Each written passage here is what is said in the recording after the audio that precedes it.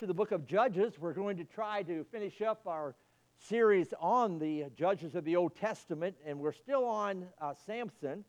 Judges chapter 16 this evening. Judges chapter 16. And I've entitled this message this evening, There is Hope for the Fallen. There's hope for the fallen. Judges 16, let's begin reading there at verse 21. And the Philistines, now they remember Delilah last time we were together. I'll just kind of back up a little bit. In our study of Samson, we remember we've looked at a man who was much less than he should have been and than he could have been. And he came into this world. He was born of a promise from God, and that he would be a Nazirite set apart for the glory of God, and that he would be a deliverer for the nation of Israel, judge of Israel. And Judges chapter 13, we can see that clearly. And then there can be little doubt here at all that the Lord used Samson. That's true. But his service to the Lord, it was hampered. And what hampered his service, what will hamper our service, is sin. And see, Samson had a weakness for wicked women. That was his problem. That desire for the illicit sexual relationships, it continued to hinder Samson's ministry, his usefulness for the Lord. Eventually, it cost him everything. It cost him his freedom. It cost him his ministry, his life. And now the last time we were together in Judges 16, verse 4, we saw a man who had been deceived. And that's where we're going to pick it up after this. Delilah kept whining and begging to find out what was the source of Samson's strength. And she tricked Samson into revealing the source of his strength. And his strength was not his own. His strength did not come from his hair. His strength came from the Lord. And Samson's power, it really was related to the vows, his Nazirite vows. And so his hair symbolized that vow. And when he allowed Delilah, he told Delilah the source of his strength, and he allowed her to cut his hair, he showed contempt for his vows that he had made to the Lord. And as a result, the Lord removed his hand from Samson's life, allowed him to be captured. And that's where we are here now in verse 21. He's been captured by the Philistines, and the Philistines took him, put out his eyes, and brought him down to Gaza, and bound him with fetters of brass, and he did grind in the prison house, howbeit the hair of his head began to grow again after he was shaven. Then the lords of the Philistines gathered together to offer a great sacrifice unto Dagon their god, and to rejoice, for they said, Our God hath delivered Samson our enemy into our hand. And when the people saw him, they praised their God, for they said, Our God hath delivered into our hands our enemy, and the destroyer of our country, which slew many of us. And it came to pass, when their hearts were merry, that they said, Call for Samson, that he may make us sport. And they called for Samson out of the prison house, and he made them sport, and they set him between the pillars. And Samson said unto the lad that held him by the hand, Suffer me, that I may feel the pillars whereupon the house standeth, that I may lean upon them. Now the house was full of men and women, and all the lords of the Philistines were there. And there were upon the roof about 3,000 men and women that beheld while Samson made sport. And Samson called unto the Lord and said, O Lord God, remember me, I pray thee, and strengthen me, I pray thee, only this once, O God, that I may be at once avenged of the Philistines for my two eyes. And Samson took hold of the two middle pillars upon which the house stood, and on which it was borne up, of the one with right hand and the other with his left. And Samson said, Let me die with the Philistines. And he bowed himself with all his might, and the house fell upon the lords and upon all the people that were therein. So the dead which he slew at his death was more than they which he slew in his life. Then his brethren and all the house of his father came down and took him, and brought him up and buried him between Zorah and Eshtaol in the burying place of Manoah his father, and he judged Israel 20 years. Our Father, we do ask now as we look into this passage that you would teach us, help us to learn from this passage, and to see what we ought to do and ought not to do as a believer. And so may your will be done in our hearts this evening. For it is in Jesus' name we pray. Amen.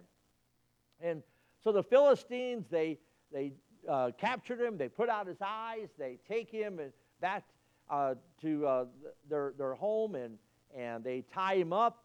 They have him grinding in the prison, and that was really the job of a slave, particularly a slave woman.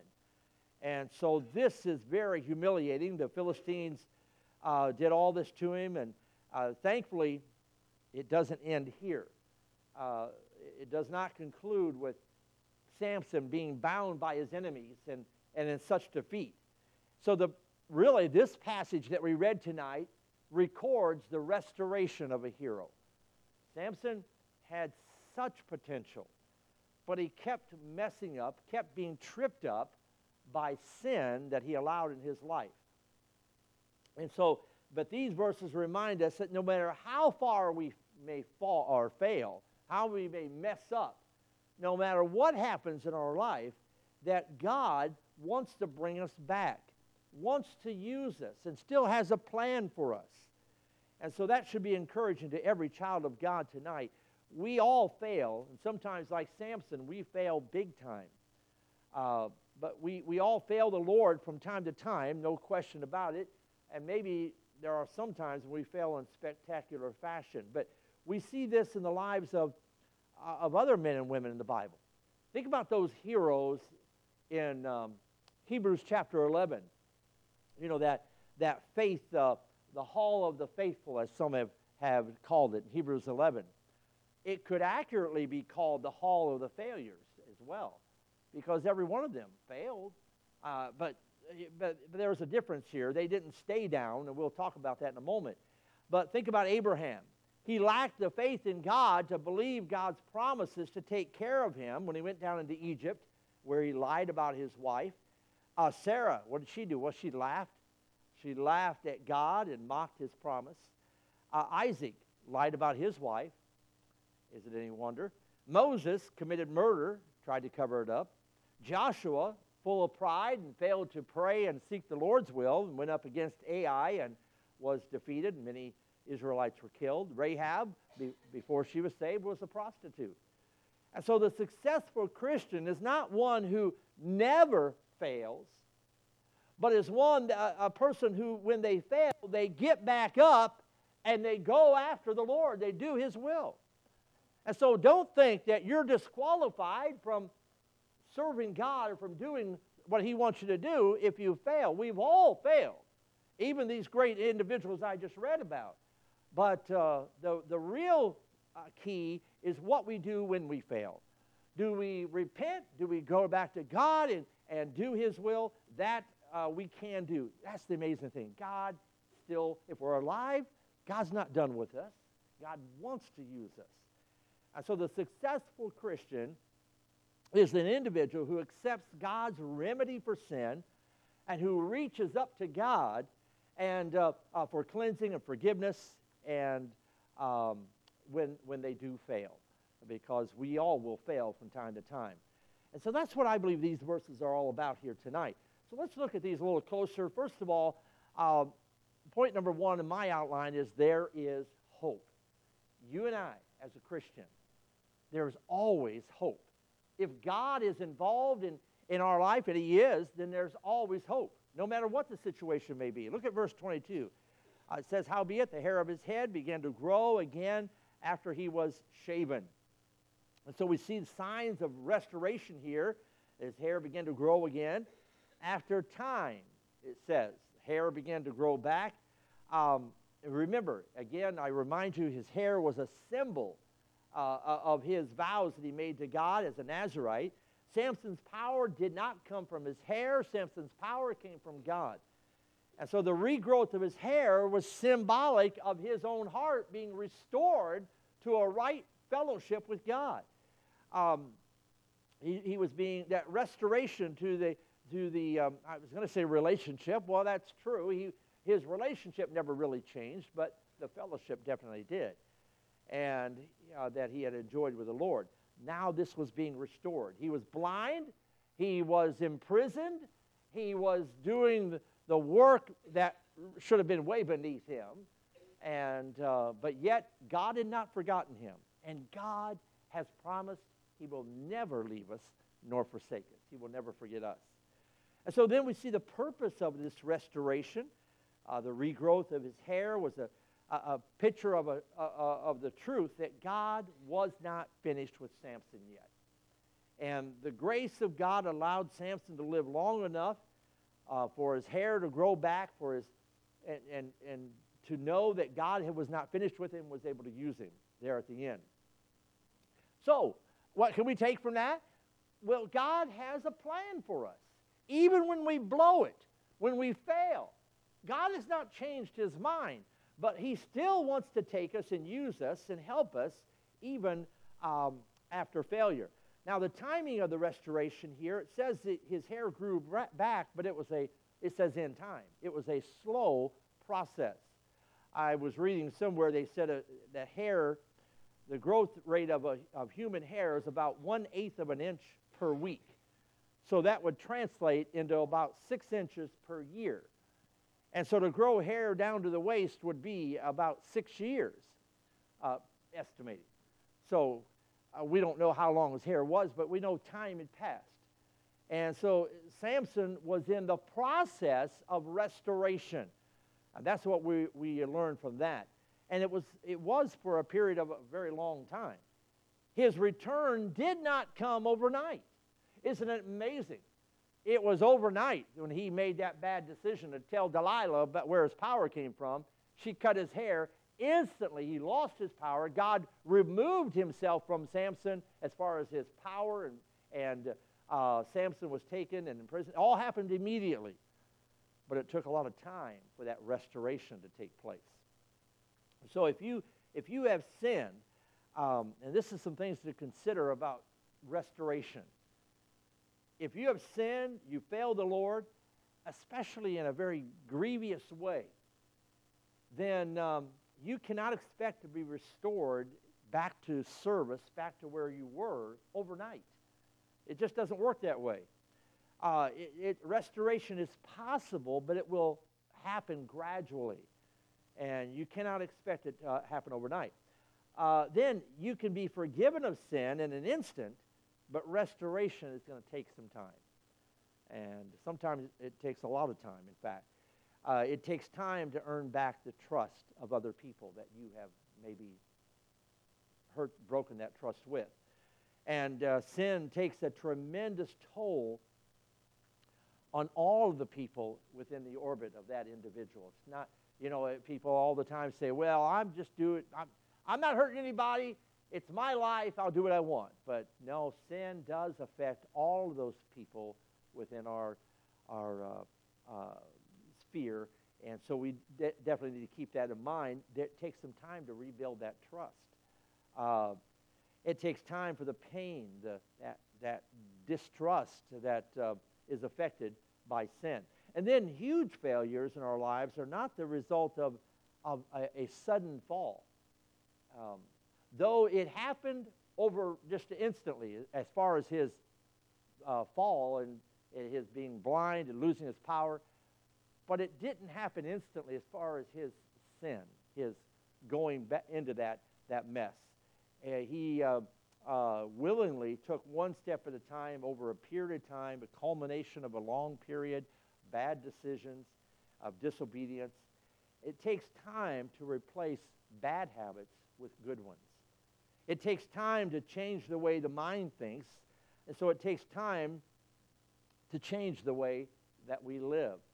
And it takes time to earn back the trust. Again, I go back to that, of people that we have wounded by our failures and our mistakes. It's not impossible, though. It's just know that it takes time. And so if you know someone in this situation, here's what a lot of times happens. They want to give up. They want to throw up their hands and say, I messed up. And, of course, the devil's going to tell them, you have gone too far. There's no coming back. There's no hope. But there is hope with God. And even Samson found that out. So while sin may be forgiven, here's another point. it may be forgiven. And while the sinner may be made right with God, forgiveness does not cancel the consequences of our sin. We all know this. There are consequences to our sin. I think, Brother Morris, if I remember right, you mentioned that in Sunday school. And so, yes, you're forgiven, but that does not cancel the consequences. There are definite consequences to our decisions. Samson's hair grew back, but he was still bound. He was still blind, and he was still there in prison grinding the grain. Sin leaves a terrible mark on the lives of the guilty. And the scars of sin, well, yeah, they can be physical, no doubt about it. They could be emotional, mental, or spiritual. The scars sin leaves behind may never fully be healed. Yes, we can find forgiveness. Can you imagine someone that's committed murder? Can they find forgiveness? Sure, they can. But, boy, that's a scar that's going to be with them the rest of their life, thinking that they took someone's life. Or even a young lady who's been talked into having an abortion. And, boy, I know that a lot of times those young ladies are just tormented with guilt. Thank God that they can find forgiveness.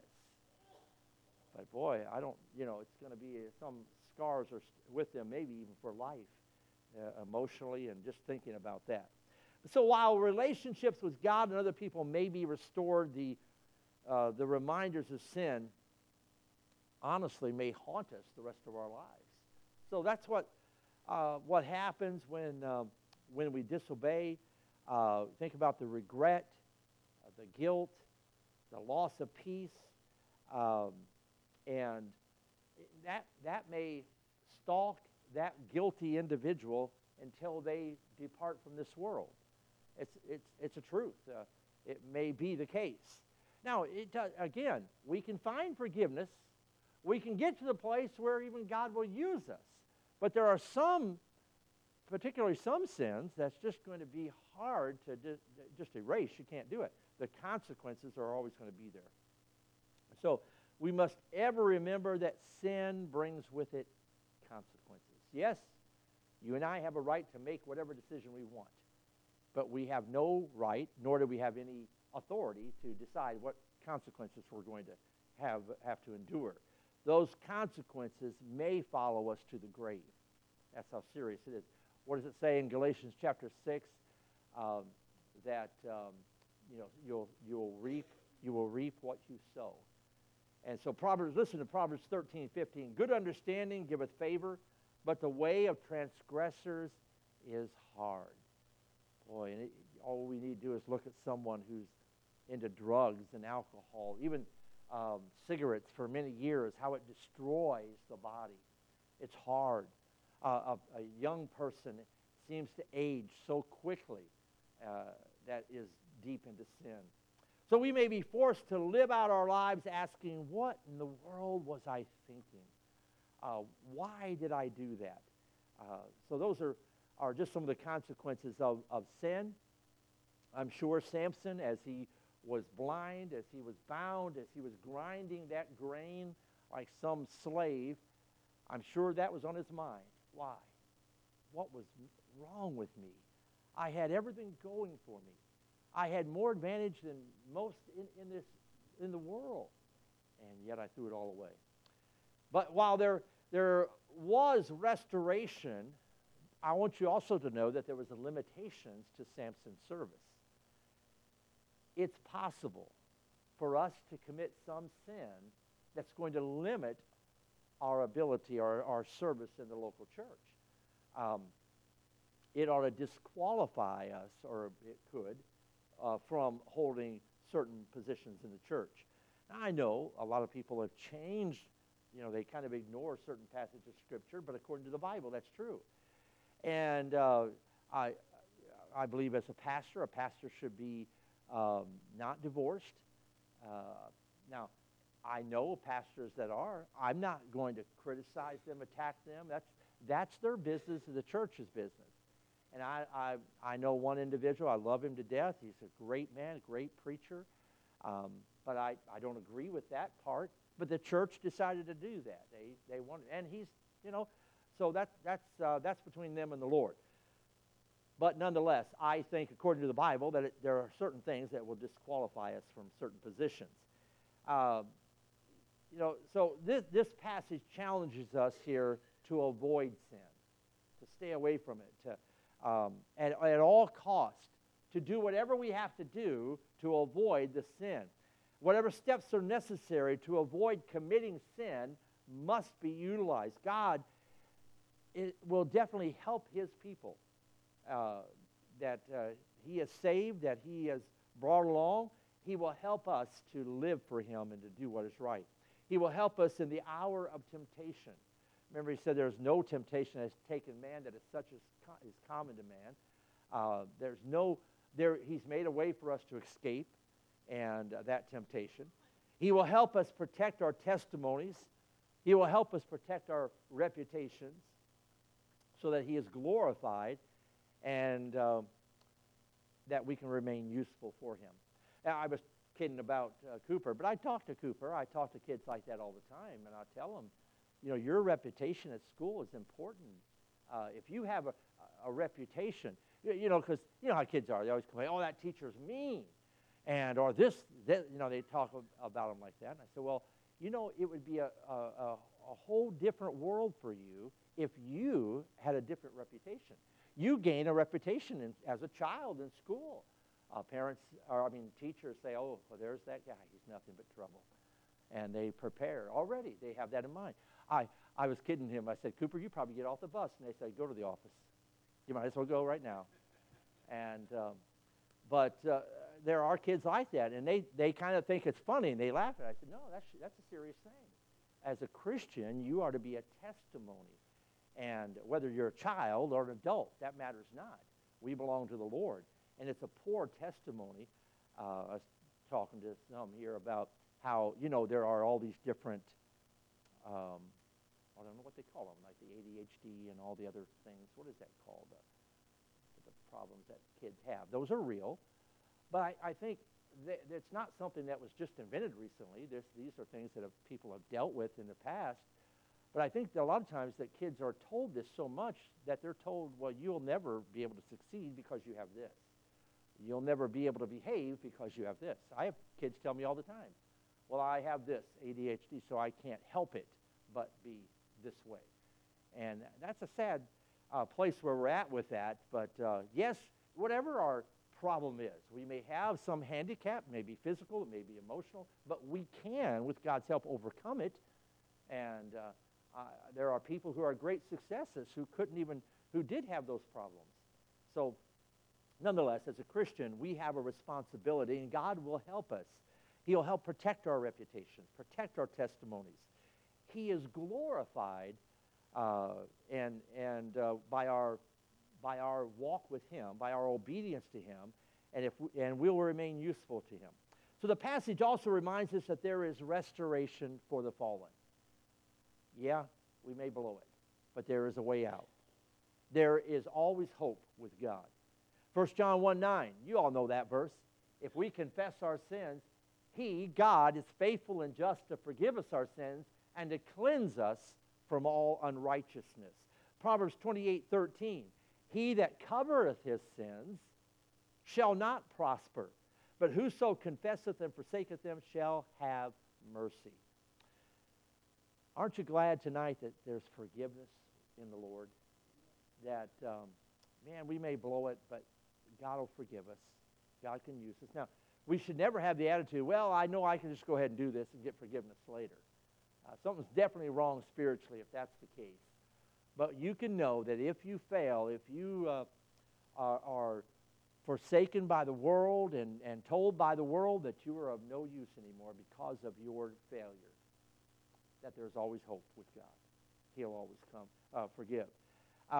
Listen to this verse, Jeremiah 33, verse 8. I think it's verse 3 where it says, call unto me, and I will answer thee and show unto thee great and mighty things which thou knowest not. But in verse 8 it says, and I will cleanse them from all their iniquity, whereby they have sinned against me. Now this is God speaking about us, our sin against him. He's going to cleanse us, even though we sinned against him. We disobeyed him. We broke his heart. And he's going to cleanse us. And I will pardon all their iniquities. Oh, praise God. I love that little three-letter word, all.